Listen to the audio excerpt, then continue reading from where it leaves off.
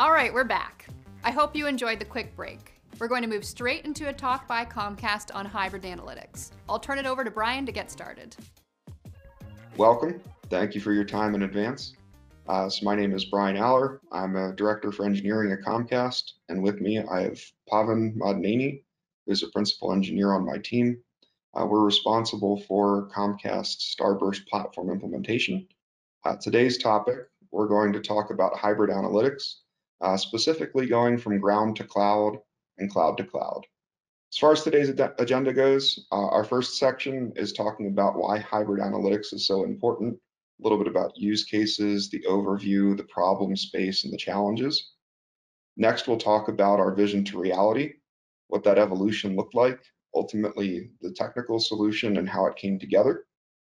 And then finally, we'll do a recap of our reality and practice, talking about our journey, the performance gains that we now have, as well as this universal solution. So hybrid analytics, this space has changed a lot, over the last few years. Analytics is a common term, for some folks. Hybrid analytics may be a little bit new.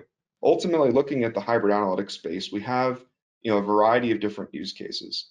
Some of our use cases that were on-premise are part of the traditional pre-cloud approach. We have back office systems, things that are highly sensitive, and they're stored either in bare metal or virtualized hosting in our own data centers. Some of these solutions may never move to the cloud. There's also a lot of discussion around cloud migration and putting solutions into the cloud.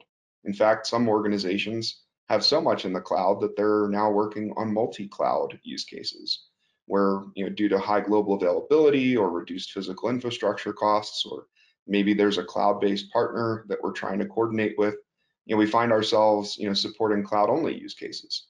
As time goes on, there's going to be use cases, and there are many use cases now where we need to be able to join between both on-premise and the cloud, enabling hybridity, bridging that gap. How do we integrate the old systems, with the new? This becomes even more important, when you look beyond your old and new systems and you start looking at all of the different types of data that we have. When you work in a diverse big data ecosystem, you may have data ranging anywhere from traditional relational databases to data warehouses to the big data lakes, like Hadoop and S3. There may even be unstructured data or atypical data from the traditional relational model. Might have graph-based data or document stores. Maybe you have flat files. And increasingly, more and more these days, we're seeing cases where we need to be able to do ad hoc analytics across all of these stores and integrate streaming data. This leads to a pretty new problem space. Traditionally, data integration was something that happened on one local platform. Maybe there was an ETL job or duplication of data, or maybe there only was one data warehouse and all of the data could be stored there. As time has gone on and more organizations have gotten into the big data space, what we found is that their needs varied, and it was easier for them, to differentiate and find tools that better fit their needs. Ultimately, this led to some differentiation in tooling. This divergent thinking of thinking, oh, well, we can solve one problem a little bit differently, with a different tool in a better way for my organization. Look at examples like, Linux distributions. They've diverged many times. In fact, the family tree for Linux is probably larger than could fit on this slide in a readable format. So looking back, this is over the last decade or so, there have been a lot of changes. How did we get here? Differentiation is definitely easier than integration. It's easier for me to find a new way and fork a code base or a tool and build something new than it is for me to try to find one solution that's one size fits all. However, there are benefits to that. And if we look to nature, there's this concept of convergence. Take, for example, a trait for swimming. Let's say that water covers 75% of the earth, and animals need to be able to adapt. Well, there are a variety of different families of animals, whether that's reptiles or mammals or fish, that have all evolved different methods of being able to swim and take advantage of this ecosystem. And so that swimming trait is an example of convergence. Multiple different previously divergent solutions that have actually come together and evolved in a way that makes sense, for the use case. So let's imagine for a second here that we were to do, this same type of convergence, but in the data integration space, that we wanted to do ad hoc analytics in a way that made sense and took a common approach, using SQL, for example, which is often the language of choice. What would that solution look like? Ultimately, I took that argument back to my leadership. And back in 2016, when I emailed our VP of Big Data Engineering, I suggested that we needed a more general strategy, for standard query abstraction. One of his first questions was to talk about, what some of those challenges may be and how are we going to address them. Ultimately, heterogeneity, this varied approach of multiple clouds and multiple tools and multiple data centers, how do we bring them all together?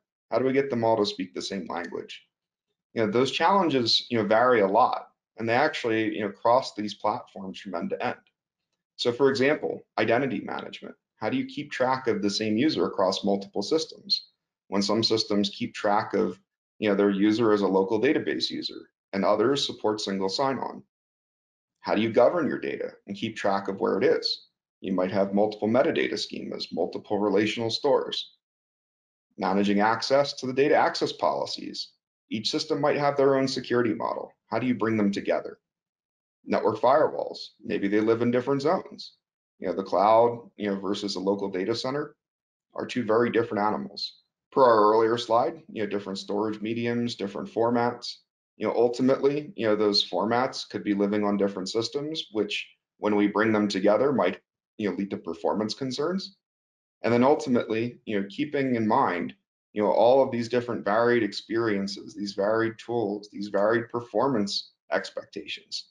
How do you stitch together a seamless cross-platform experience? The good news is we actually have solved for these. We have a production solution today where we've taken that vision and we've made it a reality. So our next section here, we're going to talk a little bit about how we made that happen. Sticking true, with the nature theme, looking back at evolution in nature, what would a hybrid solution look like if we were to use nature as a metaphor? Let's say that our ideal solution, was baked down to 4 parts of DNA. One part was solution parity with our on-premise solution. Another part would be solution parity for the cloud. The third part would be a bridge between the two, bringing them together into one solution. And the fourth part, this is the future-proofing part, the forward-looking part, is the evolutionary potential, the ability to freely extend these solutions to support future use cases. And with that, looking at these genetic components, I'm now going to turn over the presentation to Pavan, who will talk a little bit about how we actually made this happen. Thank you, Bryan. Hi, everyone. For the next few minutes, I'll be covering the details on the journey that our team at Comcast has taken to make this vision of hybrid platform into a reality. We'll go over the details on why we had to do it, how did we do it, and what did we accomplish in that process. Back in 2006, Comcast has started moving into the big data space and started storing large quantity of massive event level data in Hadoop. Comcast by then also had this big data warehouse system called National Data Warehouse, which was hosted in Teradata. The challenge to many of the data analysts, data enthusiasts, or even the engineers was that the events were getting stored in Hadoop and all the semantic information and the business rules were being stored in Teradata. So any kind of analysis, any kind of troubleshooting solutions would require the need to join these two data sets. And the only option at that point was to build a massive ETL process to move data from one platform into another. Also, to do an in-place analysis, users would need to know different languages or different ways to query that needed data. This challenge was thrown to us, and that's when we started to build our on-prem query engine, back then Presto, which is now Trino, instance with which we solved the problem and provided the ability to our end users to read the data from different data sources, which improved the user experience and it made it easy for them to query from both the Teradata and Hadoop platforms. And this avoided the data duplication process because there is no longer need of this massive ETLs, and the storage cost has reduced because there is no movement of data from one source to another. So after that, in 2017 and 2018, people started noticing this. And in Comcast, being such a big company, various teams were not just storing the data in Hadoop or Teradata, but they had their own data sources, their own relational data sources, be it an Oracle, SQL Server, and all this. So we had to expand our on-prem query engine to provide the ability to connect to other data sources. And with that, the adaptability of the platform has increased. And so it is, with this such a cool technology, it made a lot easier for users to use. Users didn't have to learn anything new and don't have to worry about copying the data. All they needed to do was bring their SQL knowledge to the table, and the rest, the platform did the magic for them. In 2018, Comcast has announced that they're signing an agreement with AWS to be the preferred vendor for providing the cloud platform solutions to Comcast. With this, we had to adapt to this, and we internally came up with a solution to deploy our cloud query engine in EC2 instance. In there, we did the same, integrated the same security mechanisms as we did in our on-premise instance, and we use the same custom logging. And we also, with this implementation in AWS EC2, we were able to enable the auto scaling feature, with which we could scale the nodes that would require for the query processing up and down based on the capacity. And at the end of the day, the user experience was seamless. Users who made, I mean, like the querying of the data from S3 buckets was made simple for them, or anything that is stored in cloud, it was made simple for them. They didn't have to worry about how to work with the new cloud technology. All they needed to do was, again, come with this the SQL steps. So that's how we got into the cloud query engine. So we now have two query engines, one on-prem and one on cloud. With that, the challenges definitely grows. As we are growing, the challenges also grows. People started adapting the platform, but they were looking for a capability and a need to have a federated access where the users can join the data between the on-prem and cloud data sources. To enable that access, we did encounter multiple challenges, be it network challenges, as Bryan was mentioning, and we had to upgrade the clusters constantly between on-prem and cloud and between these two environments. So, and we need to ensure that the process, when we are combining or when we are providing the ability for the users to join these two data sets, it is secure. The data needed to be secure both in transit as well as at rest. So users were in need of making this accessibility of the data set should be made easy. In other words, we were asked to build this hybrid platform that would access both the data sets, and there was a need for the stitching of this data, which is when we came up with our solution of Query Fabric. The Query Fabric solution enables the stitching functions which the users were looking for. The brain behind this Query Fabric is our trainer to trainer solution. This is a solution where an instance in on-prem would talk to an instance in cloud, and vice versa. An instance in cloud would talk to an instance in on-prem, essentially establishing this trainer to trainer connector. This is based on JDBC, and this solution, whenever an user logs into any of these, either an on-prem or a cloud instance, all they would see is all the catalogs that are available for them, be it on-prem or be it on cloud. So users can come in from any instance, but the various catalogs that would be available on both the instances, it would be shown up from there. And user doesn't have to know where exactly the data resides. The security and the accessing of the data is all maintained, and all the data sets in both the instances is provided irrespective of where that resides. This solution, I mean, like the Trino to Trino solution, the more details you can obtain from another session where my colleagues Saj and David are going in detail, in depth of the architecture that we have used. What are the things that we have built in this solution? So to give you a high level here of how this solutions works, when a user logs into an instance in on-prem or on cloud and submits a query, the authentication of that user happens on that instance wherever the user has logged in. And the cluster wherever the user is logging in passes on the user identity and the client certificates to the other instance. And we don't maintain any user credentials. We just carry the user identity from one instance to the other instance. And the user which is accessing the data of the other instance will check the identity against the ranger, and then the other instance where the data is stored, the query runs it, and then results are sent back. That is the high level gist of the query fabric solution that we have. And as the adoption grew, the number of users started using it. They saw the flexibility. They saw the power of this platform, and this then started asking, "Hey, is there a way that we can connect to other data sources like Delta Lake, Snowflake, Kinesis, Elastic?" And that's when we started partnering with Starburst. Starburst have these enterprise level connectors where different data sources can be connected using the connectors that are available. So we enhanced our query fabric solutions to include the Starburst implementation in there.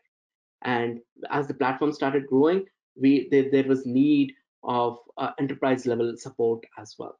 So which is what the Starburst is providing us with, that enterprise level support of these various connectors, various instances. And in that process, they gave us this enhanced Teradata connector, which is helping our Teradata users, which is making their lives more simple and querying the data from Teradata, because they don't have to run the Teradata SQLs. They just have to come into Query Fabric, use their SQL knowledge, and get the data back. Currently, with this platform, we are pulling about 250 to 300 terabytes of data in a day. And we have both the implementations of Starburst and Trino and this Query Fabric platform. And this platform is working together and providing the hybrid solution and providing the different data access to all our end users at Comcast. With that, I'll pass it on to Bryan. All right. Thank you, Pavan. So in retrospect, we've had quite a journey here. Architecturally, we've evolved quite a bit. There's been a lot that's happened over the last few years. I want to go back to a demo that we did internally of this solution to our broader organization. And it could be very nicely summed up, also in Pavan's own words, as query federation has been made simple. So let's look back. Now that we've been in production for a while and onboarded hundreds of users and thousands of data sets, what does the reality of this solution in practice actually look like? Taking a step back to look at the big picture, identity is now managed in a singular fashion. Data access policies are uniformly managed for most systems. This is networked to look and feel like a seamless solution. Ultimately, the many storage mediums and formats that we pictured earlier are no longer a serious issue. These have been abstracted and are now all available through standard SQL. Cross-platform performance is efficient. We're no longer duplicating data. We're letting the data live, in the source systems themselves. And this cross-platform experience has gone from something that was previously not considered, where everyone was happy to run their own silo, to now expected. And when it doesn't work this way, there's a lot to say. But most days, this experience is now something that people don't think twice about. In addition, there have been a number of significant performance gains. This doesn't just work, it's also fast. To name them all on this slide would probably be more than we could possibly fit in text. So just some major highlights. The Hadoop jobs, specifically those that run on Hive natively, are running approximately 10 to 20 times faster through this solution. We have a number of cross-platform jobs that used to take hours that run in minutes, and some that used to run in minutes, happening in seconds. And for those of you who may be doubters here, these aren't small queries. We're talking millions of rows. And since folks don't have to do ETL development, we're not waiting as long, for data to be available in these environments.